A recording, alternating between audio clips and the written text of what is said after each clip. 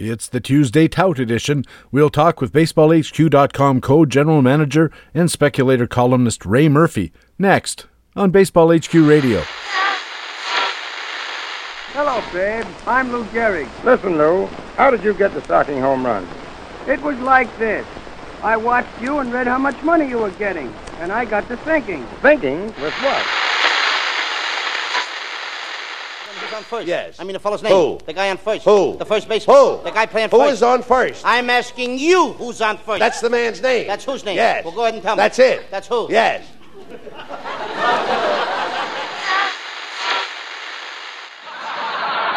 Don, hey, Don, tell Murray about the time you won the game when you slid into home plate. Oh, Jack, I'd rather not. I'm embarrassed. I don't blame you. Tell me, did they ever find that catcher? Those pitchers try to hit you. You play baseball, and you got to stay in there because the guy throws a curveball at you. It may break across the plate, and your mind says, stay in there. But your body says, we got to move.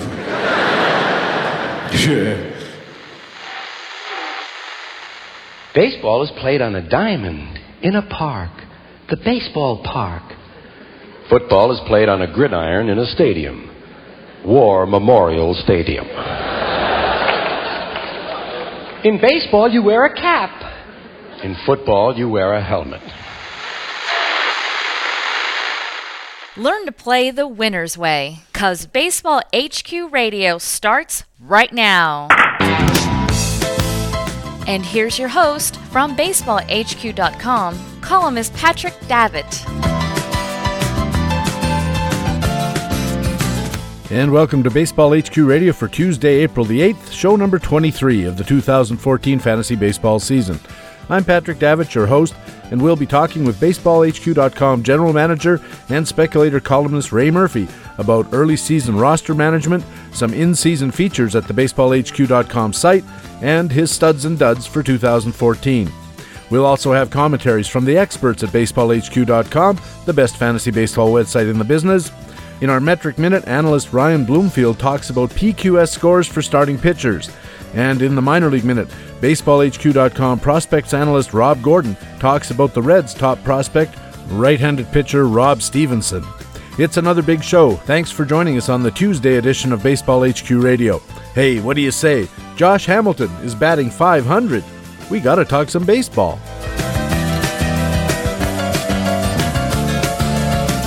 Yes, it's true. Through the first week of the season, Josh Hamilton of the Angels is batting a cool .500, leading the league by 29 points over the Yankees' Yangervis Solarte. And who heard of him? And who heard of Charlie Blackmon of Colorado? He's leading the National League at a cool .542, pacing Emilio Bonifacio of the Cubs, who's at .500. It's fun looking at stats at this early part of the year because they look so weird. Who would imagine, for instance, that Mark Trumbo would be leading the National League in home runs with 5? Well, Todd Zola did. He drafted him in practically every league he's in. And he's got the rewards, too. Trumbo also leads the National League in RBIs with 13, 1 ahead of Giancarlo Stanton and 3 ahead of Stanton's Miami teammate Casey McGee. But on the American League side, the RBI leader, Chris Colabello of the Minnesota Twins. And who saw that coming? Is Justin Smoke's second place, 8 RBIs, a harbinger of things to come for this season, or just a lucky fluke? That's the problem with these early stats. You never know what to expect. Fortunately, we don't have that problem with our guest. This week on the Tuesday Tout Edition, we always expect great things from the co-general manager of BaseballHQ.com and speculator columnist, it's Ray Murphy. Ray, welcome back to Baseball HQ Radio. Hey, Patrick, always good to be here. Thanks for the invite. Oh, no, it's great to have you. It's an important time of year. I always like to catch up. Before we get started talking about the season that's just underway and the BaseballHQ.com site and so forth, how many drafts are you doing this year? Well, I was counting up before we went on the air here, and I think I did 6 or 7. It's probably about all I can handle. Is one of them or more a home league? Do you still play your home league buddies? Yeah, the closest thing I have to a home league is I still play in a 24-team APA league, what I got into, some 20 years ago in college, and we met in February for our annual rookie draft, and I see those guys, once a year, and they're all longtime friends at this point. So bit of a different schedule, different format with the Apple League, but that's people ask me what my home league is, and that's what I tell them. I know you play NFBC. I know you're in a number of Experts League drafts. Overall, how did you think your drafts went? Well, I think it was last weekend when I was setting rosters for the first week, and I was looking at the teams I drafted and realized that they're a lot more similar than I might have planned. Usually I try to, pay some attention throughout draft season to diversifying my portfolio and that sort of thing. And it appears in some places I forgot about that. And I placed a lot of bets in a lot of the same places. So if those things all work out in my favor, it could be a really good year. But, then I look around and it's already the first week and I see that I had, Chad Qualls as a endgame closer on 3 or 4 teams, and now it looks like he's not the closer in Houston, or is behind Josh Fields in the pecking order. So when you place all those bets in the same places, if they work out, that's great. But if they don't, you could have a very long season. So too early to say, but we'll have to see how it goes. I'm curious about that. Did you have any common threads on offense? Yeah, there were a couple. I saw a lot of Corey Hart and a couple of guys who I knew all year.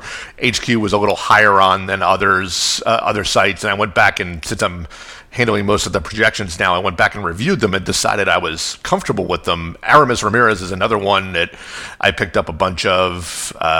Alexi Ramirez, a couple of guys like that who, HQ was a little more bullish on, and I apparently put my money where my mouth was and decided I was going to buy into that projection. So we'll have to see how those play out. I only play in a couple of leagues myself, so it's not really applicable to me in the same way, but I'm curious about this idea of diversifying your portfolio, because it seems to me that the risk is, I understand you're trying to ameliorate your risk, but it seems to me the risk is you make a bunch of different teams with a bunch of different mixes of players, and the risk is that every team has a couple of duds, and they're different duds, and so you end up not having a team at all, whereas going more your way, which is the same players on more teams, at least you know that if you win on Team A, you're going to win a lot of other teams, which you wouldn't if that great successful player wasn't on all your rosters.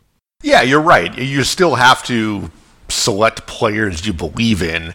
If you forget about that and are just worried about drafting different players, eventually, if you play in enough leagues, you get to the point where you own everybody, and you'll have 10 leagues and you'll finish first in one of them just by roll of the dice. But that's no fun. So you're right. You have to keep an eye on your core principles and sticking with guys you believe in, and place some bets on guys that you're willing to, that you are confident in, but it doesn't mean, especially on a pitching side, with this trend toward taking starting pitching early, and that being kind of risky.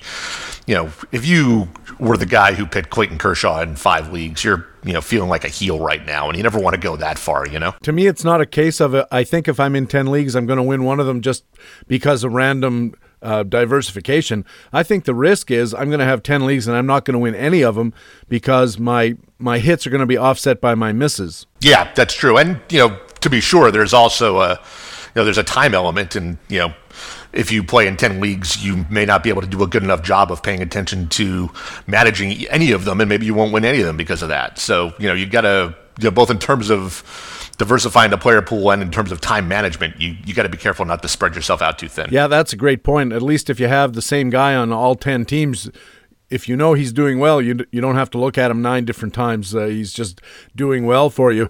You're listening to Baseball HQ Radio. Patrick Davitt with Ray Murphy, speculator, columnist, and co-general manager at BaseballHQ.com. And Ray, let's move on to talk about early season management. We've had the drafts for millions of fantasy baseball players. The excitement and intensity of draft day is wearing off, and now the long slog starts. It's a marathon, not a sprint, as we know. What are the first steps you take after your drafts are complete to try to figure out where you stand and maybe what you're going to need to have a successful season? I don't do a heck of a lot between draft day and opening day. There are some people who will start pulling their team apart right away and say, I'm strong with this, I'm weak with that, I need more of this. And, we get a lot of these questions on our subscriber forums. And, one thing that I always counsel people to do is not overreact to theoretical problems and to wait until they become actual problems with your roster.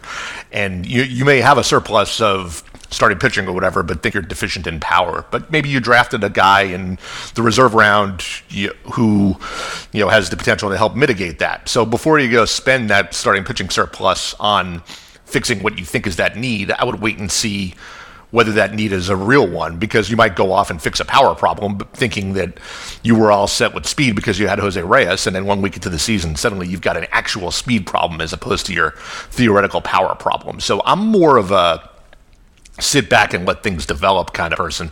That's not to say that I don't have in my mind what those theoretical problems are on my teams or what picks I think I botched and what areas might need reinforcing, but I try to tell myself that there are areas that might need reinforcing and aren't things that I have to go out and fix today. That's an interesting perspective. In my Tout Wars draft, I ended up with a team that, by the projections on the onroto.com site, and they use baseballhq.com projections as well as one other set, and in both of them I projected to have maybe 35 or 40 more stolen bases than I was going to need, which is kind of by design at the draft. I realized I was going that way, that power was going to be unavailable at that stage of the draft, so I really loaded up on stolen base guys in the expectation I'd be able to trade one or more of them. And right out of the gate, I thought to myself after I saw the projection, boy, I should try to find a guy in this league who's got way more home runs than he needs and see if I can orchestrate a swap. And while I was thinking it, somebody in the league sent me that offer. And now I'm wondering, we haven't consummated anything yet because we're negotiating about who the players are going to be, but how much should an owner trust projected standings at this early stage? And in general, what do you think is the best use of projected standings when you're trying to make your roster plan for the long haul? I think you've got to be very careful with them. The example you talk about is pretty straightforward. If you've, stolen bases, are an aggregate category, and if you've got 35 or 40 surplus stolen bases, that basically means you've got 1 or 1.5 more speedsters than you need, and that seems like something that's actionable. But you look at, if you pull apart your projected standings from on Roto or your stat provider or in Roto Lab or whatever, you got to be very careful. The tendency is to go look at the bottom line and say, hey, I'm projected for 104 points and that's first in the league or second in the league or whatever. And I'm way less interested in that than I am in the way the categories bunch. And if you go and start looking at the way the individual categories project, then you can learn something. And to me, there's really only 3 possible measurements that I look at when I'm going through category standings. You're either in the pack, above it, or below it. And you might have, 4 points out of 12 projected in batting average, but you might only be, 3 ticks, 0.003 batting average points from gaining 6 points. At that point, the projection becomes meaningless. You're in the pack. And, one guy hitting 10 or 15 points above or below what we project is enough to move you, around in that pack. I'm really interested in just determining whether I'm in the pack, have a big surplus, or have a big shortage. And that's the kind of information I'll start to think about acting on. But whether, one guy is projected at 269 and then the next at 268, I'm at 267, I don't care. Yeah, that's fair enough. And it's also, especially in the pitching side, in the ratio categories, you can manage those categories to make moves even relatively late in the season. Ray, I know a lot depends on how leagues are structured, how they establish their rules for play, but roughly what percentage of the league outcome derives from the draft, do you think, and what percentage comes from roster management in season? I think it's a lot. I think in-season management is greatly underrated, and so much attention goes into the draft day. And depending on your league rules, your access to change out what you selected on your draft day or what you bought at auction may, be fettered or unfettered or, somewhere on a continuum there. But almost regardless of what your rules are, unless you're really, really restricted into having to sort of play a draft and hold format where you're keeping your guys and those are your guys for the whole year, I really feel like in-season management is, more critical than anyone gives credence to. And, sort of to the point I was talking about earlier with the standings, you come out of your draft and the standings, most teams are going to be bunched in most categories in terms of projections. And what that amounts to in final standings is going to be influenced by a lot of small decisions throughout the course of the year. They're going to have a big standings impact. And even if you think about it in terms of who you drafted, every team, well, not every team, but a few teams in your league are going to have someone who's a lot better than we even know yet. The guy who a year ago at this time drafted Chris Davis in the 10th round and didn't know he was going to get 50 home runs from him, that sort of thing. There are a couple of people who have a leg up, and there are a couple of people who they may already be starting to know it, but there will certainly still be more injuries. But somebody who opened their draft with Clayton Kershaw, Jose Reyes, and had Bobby Parnell as a closer, you're in a hole at this point. But taking out those extremes, anyone who had sort of a midline average-ish draft, I think turning average into a good or bad season hinges entirely on in-season management, and grinding it out over that marathon that you were talking about earlier, over the 6-month stretch, I think is literally where leagues get won and lost, and perhaps not enough people think about it in those terms. You mentioned, Ray, and the mantra at BaseballHQ.com and elsewhere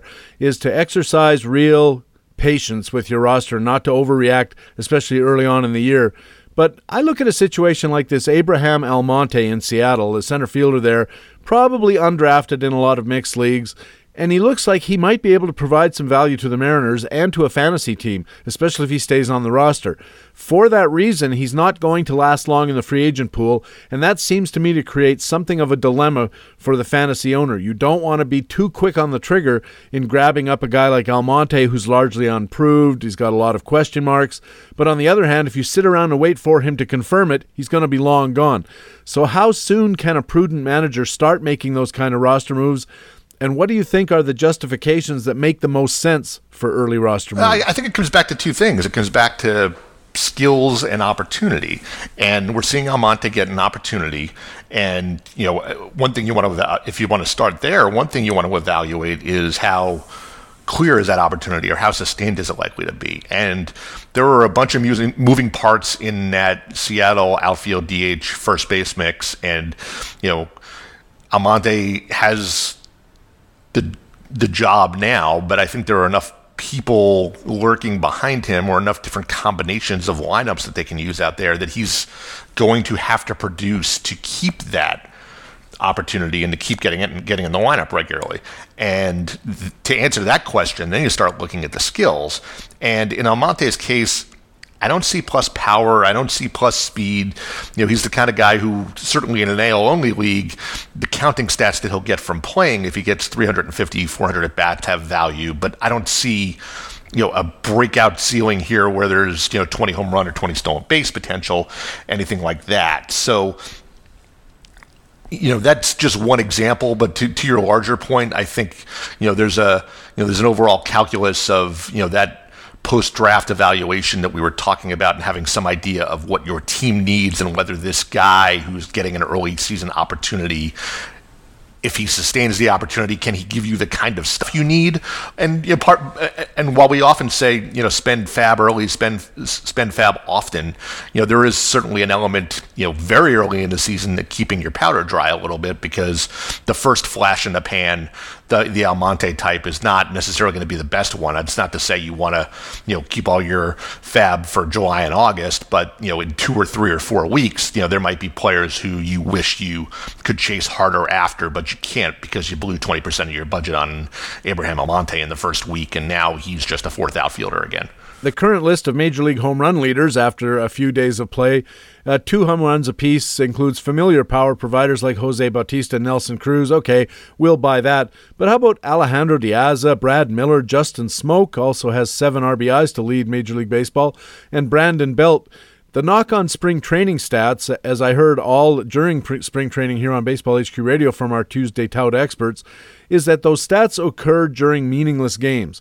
So, Ray, for projecting player performance, how much do we prefer a small sample of meaningful games over a large sample of meaningless games? Can I choose none of the above? I suppose. Yeah, I think, one is as dangerous as the other, and I'll give some caveats. But with most examples of, guys who get off to a hot start, or guys who have a good first week, as we have said before, if you dropped the week that Justin Smoke is having into, the third week of July, nobody would notice. It's just that everyone's watching right now. There's a lot of eyeballs on it. It's easy to see his, what his hot week has done to his year-to-date stat line, because his hot week is his year-to-date stat line. So, I think it's easy to overinterpret and easy to overanalyze, and you want to keep in mind that it's just 1 week. My NFBC team is not hitting much to start the season, and I shot my partner an email last night and said, hey, our team for the season so far is 19 for 102, and Emilio Bonifacio, who's not on our team, is 8 for 10 on his own. Both of those things are going to change very quickly. How about on the pitching side? I'm curious how you look at a performance like Mark Buehrle the other night, had 11 strikeouts and shut out the Tampa Bay Rays. They're a good club, and they were in Tampa. And I wonder, how much do you trust a performance like that by an established veteran who does have a bit of a track record, but this looks like it's an outlier from that track record? Yeah, I know who Mark Buehrle is, and what he did last Thursday night doesn't change my mind in any way. With younger guys or less established guys, I'm a little more interested. I'm, willing to draw quick conclusions, and, not that I consider myself a scout, but one thing I love to do around this time of year is just fire up the MLB TV and just surf around and, give the eyeball test to a whole bunch of guys, which, because I'm not a scout, can be perilous and, can lead to bad conclusions. But hey, it's still fun. But Steven Nickrand and his, great starting pitchers buyers got on our site, started to do a little bit of work looking at, some spring training stats and limiting himself to young pitchers and, throwing out all kinds of caveats. And one thing you can do is you can, to your point about small early season sample sizes versus spring training sample sizes, one thing you can start to do is combine the two and say, Burley's a bad example because we know who he is, but take somebody who has a good first start. Say Willie Peralta goes out and has a good first couple of starts, and you'll go back and look at his spring training numbers and tie them to what he does in his first 10 or 12 innings in the games that count. And then maybe by taking two numbers that on their own we're not willing to attach meaning to, you can start to connect some dots and maybe get some confidence that something's going on with a guy with a less track record, or a guy who you can reasonably expect might emerge into something different. Like I said, Mark Buehrle, we know who he is, so he's not that guy, but somebody else. Ray, it seems to me that it might be a different situation with closers. We've seen blown saves already by established guys. Jason Grilli blew a save. Jim Johnson also took a loss in another game by giving up 3 runs in the top of the 9th of a tie. Joe Nathan, Jonathan Papelbon, Bobby Parnell, of course, now he's on the DL and looks like he might be headed for Tommy John surgery. Jose Veras blew a save. Glenn Perkins blew a save. These guys are, for the most part, pretty well-established closers, but because of the role the managers play in choosing who gets that job, how much more concern do you have about an early poor performance by even an established closer? Yeah, you have to be concerned about these. This is, for all we say about exercise excruciating patience and by skills, not roles, that you have to treat closers differently because the opportunity is such a huge percentage of the equation.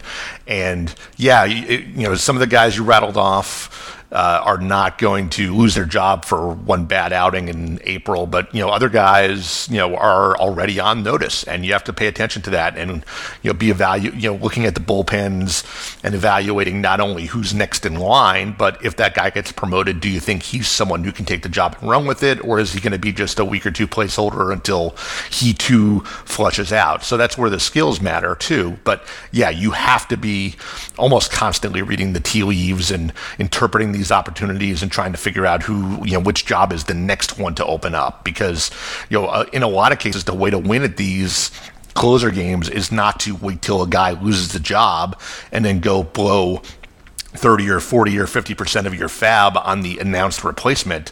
It's to scan the waiver wire and pick up the unannounced replacement who you believe would be the next in line the week before the guy loses the job at 1/10 of what he would cost the week after. That's where you turn a profit in these closer games, and there are costs to that in terms of roster churn and throwing. It's a dart throwing exercise to some extent, but it's potentially a very lucrative one if you hit a couple of those right. Yeah, everybody last year wishes they had Koji Uehara, who was probably available in most free agent pools at the start of the year. I gambled on the wrong Japanese guy in Boston, unfortunately, but it's a sound point. Now's the time to be looking at shaky situations. Nate Jones in Chicago, for instance, strikes me as a very shaky situation. He doesn't have a track record that a manager can look at and say, yeah, he'll right the ship. He hasn't had a ship out on the ocean in his career so far. Staying in the bullpen, another step I like to watch is which non-closer relievers are getting the ball in non-save situations, but nonetheless in high leverage situations. So we see, for instance, of course, Cody Allen of Cleveland got 2 quick vulture wins, and I'm wondering, does that pique your interest? Does it raise your interest in him if he were in your free agent pool? In that specific example, no. I think the exercise you're talking about is entirely valuable, but I already knew that Cody Allen was, a highly skilled Plan B option, and I think part of this calculus always depends on what you think of the incumbent too.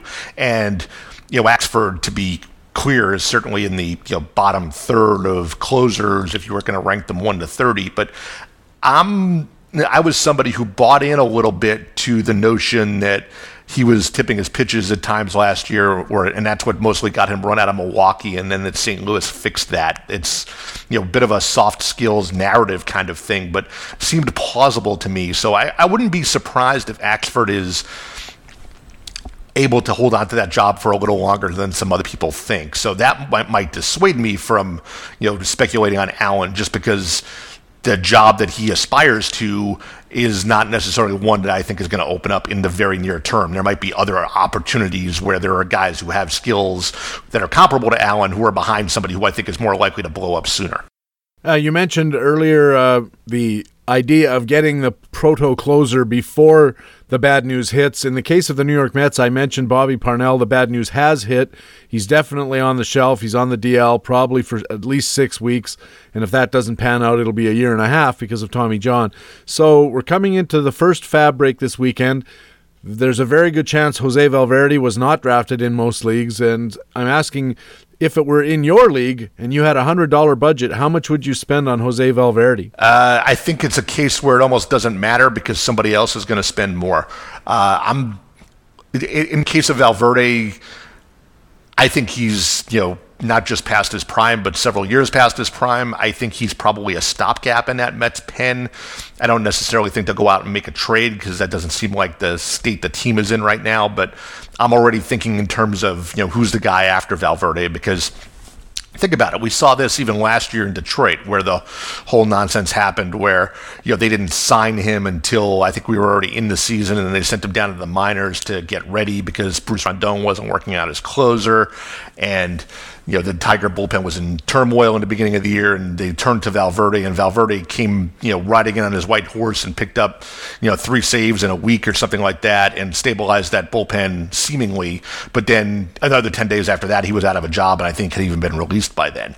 And I just don't have any confidence that Valverde is going to be a guy who can hold the job with the Mets in the 9th inning for, a couple of months or even a month. I think he's going to be a guy who is a stopgap for a couple of weeks or maybe a month while he takes his lumps, but the Mets have not figured out who the better alternative is. But I don't think it's going to take that long for the Mets to realize that they need to be thinking in terms of where they're going next. And if that means Familia, or if that means getting Vic Black straightened out in the minors or what have you, I think, if someone's willing to, back to your original question, if someone's willing to plunk down 20% of their fab budget on Valverde, I'm going to let them. You're listening to Baseball HQ Radio. Patrick Davitt with Ray Murphy, speculator, columnist, and co-general manager at BaseballHQ.com. And Ray, millions of fantasy players re-gearing up for the season, or as I like to call it, the after-draft segment of the season, and information providers like BaseballHQ.com are doing the same. So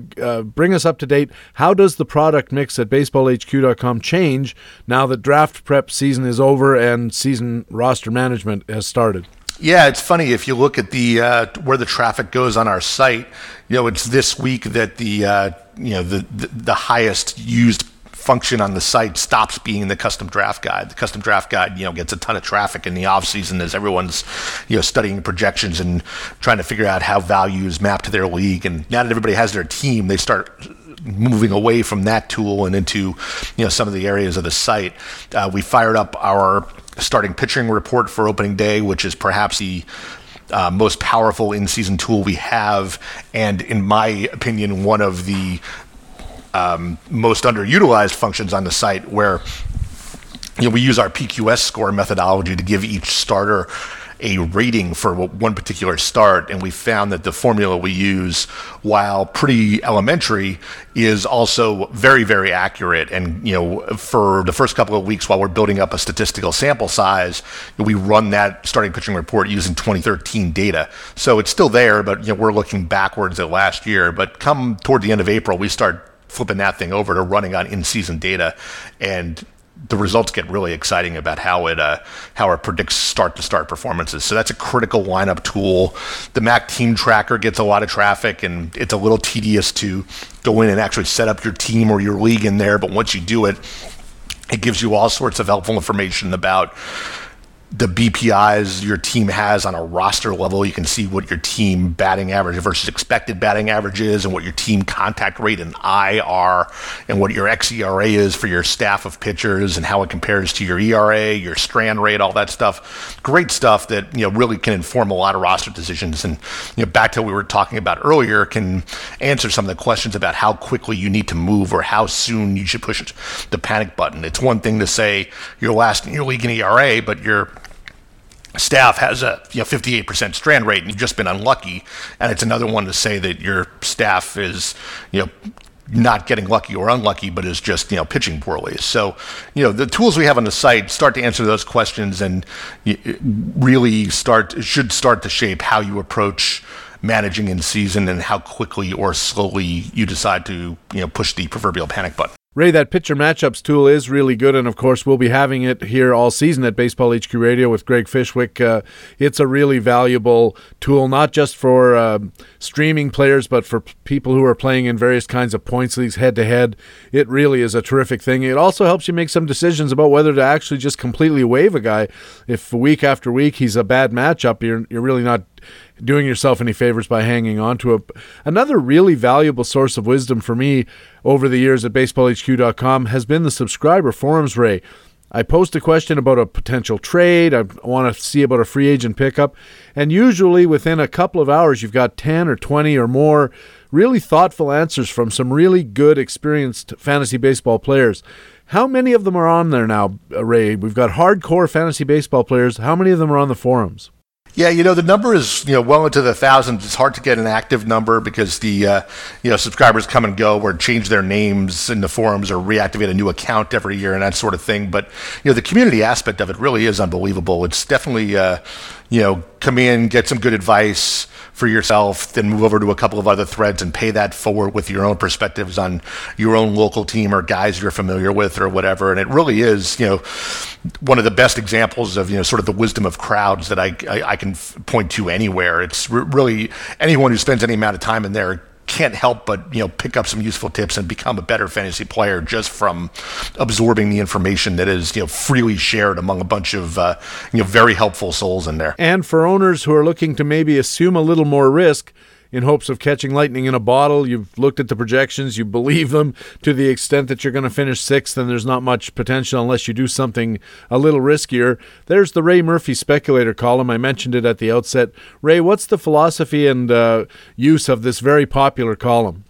Yeah, this is my 11th or 12th year, something like that, right in the Speculator. It's hard to believe it's gone that quickly, but so the approach there from when we kicked it off years ago is that so much of the analysis and recommendations that we make on the site are based on skills-based analysis and playing time opportunities and all of that. And basically everyone on the site except me is trying to find 80% percentage plays, 80% recommendations.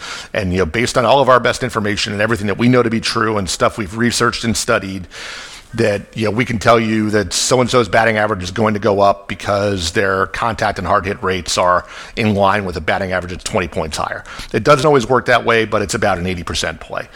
My task, my focus in the Speculator column is to go worry about the other 20% and to come up with the sort of off the radar, odds aren't likely this is going to happen, but if it does, it can be very, very profitable sort of angles to various playing time situations or roles or player development things. So that's where I come in, and everyone else is kind of rolling in the 80% direction, and I swoop in and try to sort of cover the other 20% with stuff that ranges from completely off the wall to grounded in sound analytics, but requires 2 or 3 dominoes to fall for a particular outcome to happen. So that's kind of where I spend my time fishing in the writing world. There's a lot of other stuff at BaseballHQ.com that makes it well worth having, even if you didn't use the site for your draft setup, and if you didn't, you should have. But for the rest of the season, there's still plenty of opportunities to use these tremendous tools and columns and insight.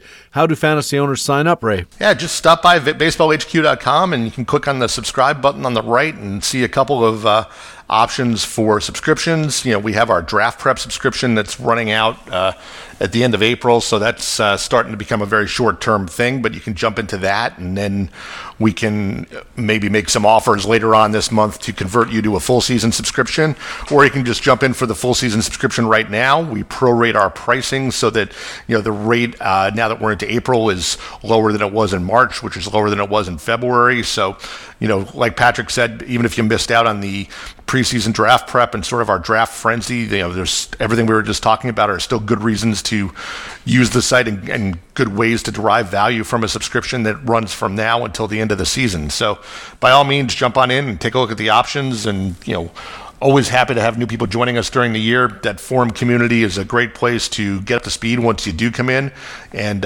we'll all ride through this season together and see if we can all go out and win some leagues. You're listening to Baseball HQ Radio. Patrick Davitt with Ray Murphy from BaseballHQ.com. And Ray, I always like to ask our expert guests on our Tuesday Tout edition for their player picks. We're looking for studs who could overperform expectations and duds who will disappoint. It's our Studs and Duds feature. Let's start with the studs, Ray. Who's an American League hitter that you would like to add to your roster? Yeah, I'm going to fish pretty deep here to try to come up with some guys who might still be unowned in some leagues. So, we're going to use the studs term a little bit loosely. But I'll start with an American League hitter. I'm going to go with Aaron Hicks, who was terrible last year in his rookie season in Minnesota, but is a guy who sort of had a track record of struggling the first time he gets to a new level and then improving the second time around, and this is his second time around. He went out and sort of re-won the center field job in Minnesota. His glove should keep him in the lineup, and I think the bat might come along more than you would ever expect based on the terrible run he had last year. I think he's a better hitter than that, and he can show it quickly. And on the National League side, who's a hitter that intrigues you, shall we say? Well, you were talking about the guys with 2 home runs earlier, and one that I'm not sure you mentioned is Seth Smith from San Diego, who moved from Oakland to San Diego this year and socked 2 home runs, which is sort of out of character for him. But on the other hand, one of the more interesting data points I caught all winter was that the ballpark reconfiguration in San Diego was terrific last year for left-handed power. So it might be that Smith is a sneaky endgame or even still available power source. You don't think of power sources in San Diego, but Smith might be a guy who can give you a nice boost, and he's going to play a lot with all the injuries they have out in San Diego already. And how about an American League pitcher you think could reap a profit in season? But one of those guys who I drafted on a lot of teams and ended up not even making a rotation out of spring training was Brad Peacock in Houston.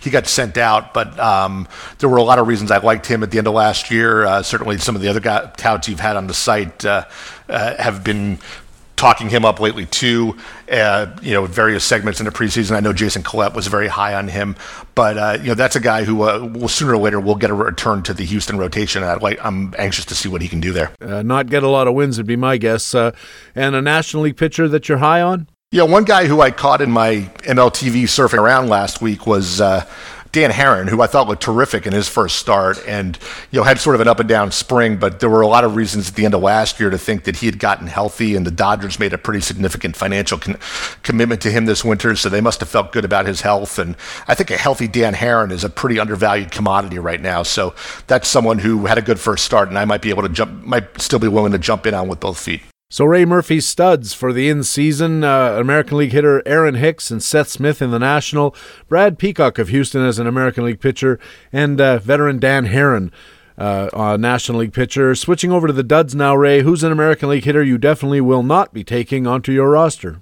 Well, it's a local angle for me, but for all of the buzz in Boston and now around the American League about this, quote unquote miraculous return of Grady Sizemore and how he looks like he did 3 years ago and all of that. I'm just having a really hard time buying into it. And I just think that for all of the March hype and the opening day home run and all of that, this ends with him going on the DL before the end of April. And eventually Jackie Bradley comes along to be the center fielder in Boston like everyone expected he would be. So I did not draft Grady Sizemore anywhere this year, and if he proves me wrong, so be it, but I still feel like that this ends sooner than people think. How about a National League hitter you want no part of? One guy who I avoided like the plague this preseason, partly because of the cost it was taking to acquire him, was Hanley Ramirez. As good as he was for 80 games last year, I don't have any confidence that he can be that good for 160, nor do I have any confidence that he can even play 160. So I drafted a bunch of guys on the same teams this year, like I was saying, but one guy who I don't own anywhere is Hanley Ramirez. And, of course, not likely that he's undrafted in any leagues, but this is a guy I think is going to pop up in trade talks in a lot of leagues as people get more and more nervous. And I'm with you. I don't want any part of him either. How about on the mound, an American League pitcher you don't want? I'm kind of worried about Matt Moore. It seemed like he came along a little slowly this spring. He had some aches and pains last year, a sometimes balky arm. And as good as Tampa is at taking care of their pitchers, I just feel like that they're it's hard to predict where the next injury is going to be. But, that I kind of feel like Matt Moore might be a time bomb. A National League pitcher you're going to be avoiding? A.J. Burnett made a lot of money moving across Pennsylvania from Pittsburgh to Philadelphia, but in terms of support in sort of every sense, I think he, really painted himself into a corner. That Pittsburgh team is great defensively, was very aggressive in defensive shifting and all of that last year, and Burnett, benefited very, very much from all of that, and he sort of left all of that behind and going to Philadelphia, where he now has a worse ballpark, a worse defense with a lot of older, statuesque kind of infielders behind him, and one thing we've seen with Burnett going back to his Yankee days is that sometimes he doesn't deal with adversity very well. And, the key to his success in Pittsburgh was avoiding that adversity in the first place and being put in a position to succeed. And he kind of left all those safety nets behind him. And I wouldn't be surprised to see the wheels come off and the, quote unquote Yankee A.J. Burnett return this year. But of course he can count on the love and support of the Philadelphia sporting fan. Exactly. All right, so we have Grady Sizemore, Hanley Ramirez, Matt Moore, and A.J. Burnett as Ray Murphy's duds for 2014. Stay away from those guys. Ray, thanks very much for joining us. Tell us where people can read your regular speculator column and maybe some topics you've got going in the hopper. Yes, so Speculator column, if you visit the site, it's under the research heading on the top toolbar. I was just working out the schedule. I think during the in-season period, we're going to be running it on Saturdays every week. The preseason schedule was a little sporadic just because I had a bunch of other responsibilities, but now that we get into in-season mode, look for it on Saturdays, and I'll be still staying in the Masternodes rotation here on Baseball HQ Radio, so I'll be popping in here every few weeks, and we'll have a few other surprises along the way as well. And how else can fans follow you, stay up to date? You can follow me on Twitter. Twitter handle is @RayHQ. And if you send email to customer support at BaseballHQ about any function of the site or questions about that, I'm probably going to be the guy who answers you on the other end. And don't forget those subscriber forums, which are perhaps your fastest way to get in touch with me, because I'm on there. It seems like all day long because it's so much fun. It does seem that way, and it's a great resource for baseball fans, even if you just want to talk ball, but certainly for fantasy. Ray, thanks very much for doing this. We'll catch up with you again during the year. Thank you, PD. Ray Murphy is the speculator columnist and co-general manager at BaseballHQ.com. Our Baseball HQ commentaries are next. Stay here. It's Baseball HQ Radio. I like to do something called baseball and football because these two things are such a part of our lives, these two activities, and yet they're so different. The objects of the game is quite different. The object of the game in football is for the quarterback, otherwise known as the field general, to be on target with his aerial assault, riddling the defense by hitting his receivers with deadly accuracy in spite of the blitz, even if he has to use the shotgun. With short bullet passes and long bombs, he marches his troops into enemy territory, balancing this aerial assault with a sustained ground attack which punches holes in the forward wall of the enemy's defensive line.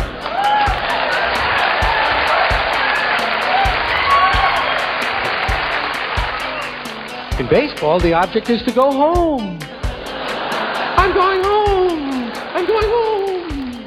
Baseball HQ Radio.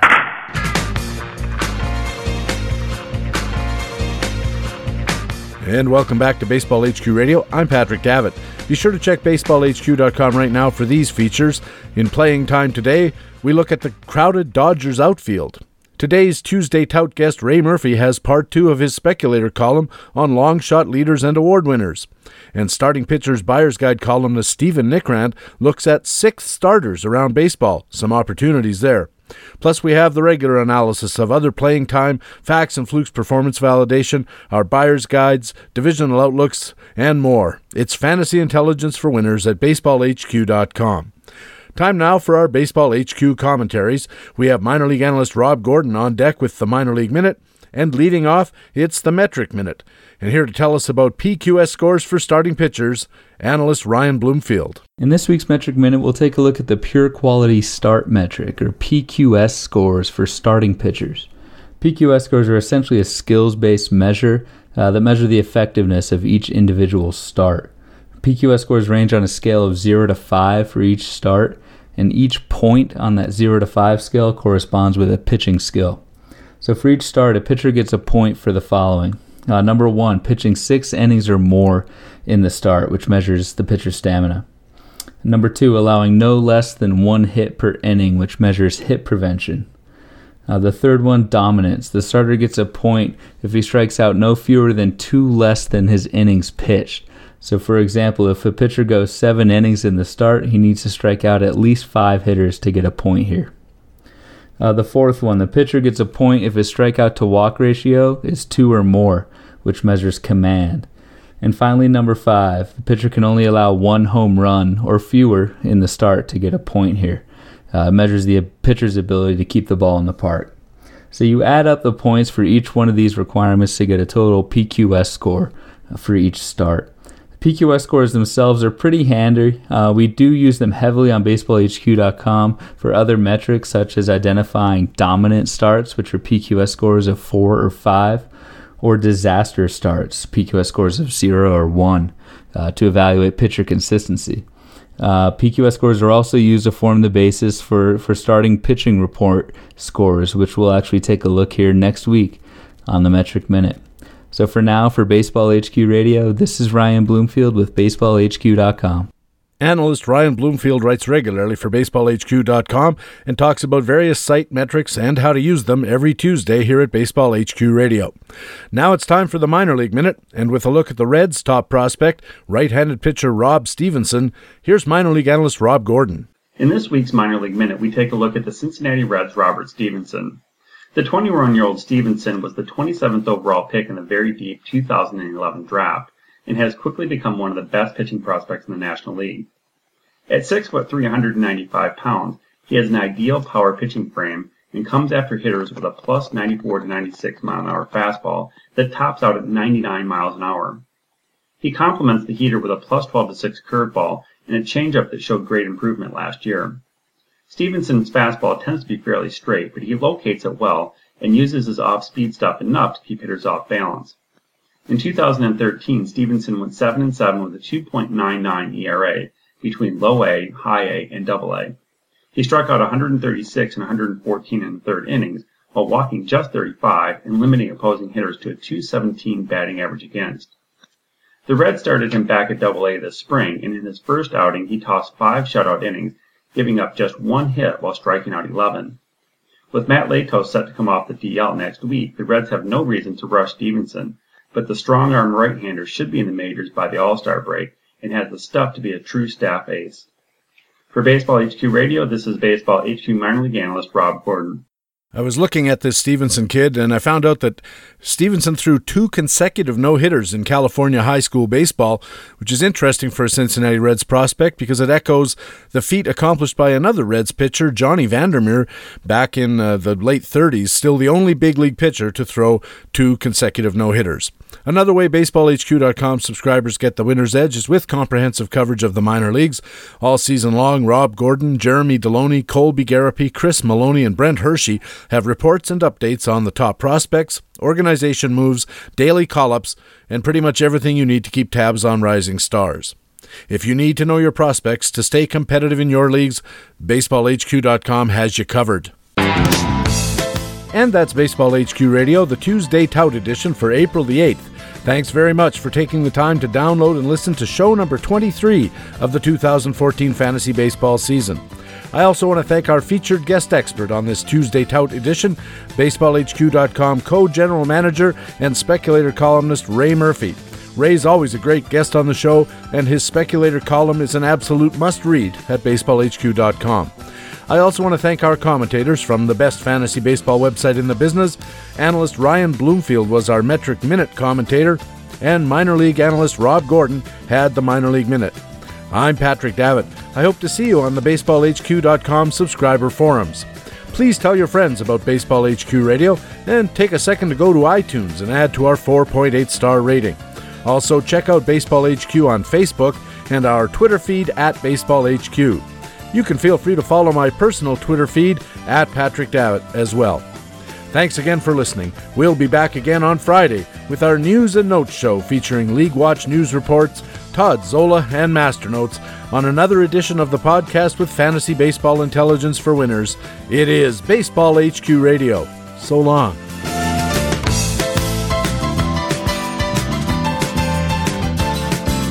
Baseball HQ Radio is a weekly free podcast available through iTunes and other podcast aggregators, or directly from BaseballHQ.com, where we have an archive of past shows as well. Just look for the HQ Radio microphone logo on the right side of the BaseballHQ.com homepage. Baseball HQ Radio is a production of the USA Today Sports Media Group. The opinions expressed on Baseball HQ Radio are those of the individual speaking and not necessarily those of the USA Today Sports Media Group. The program is produced and edited by Patrick Davitt.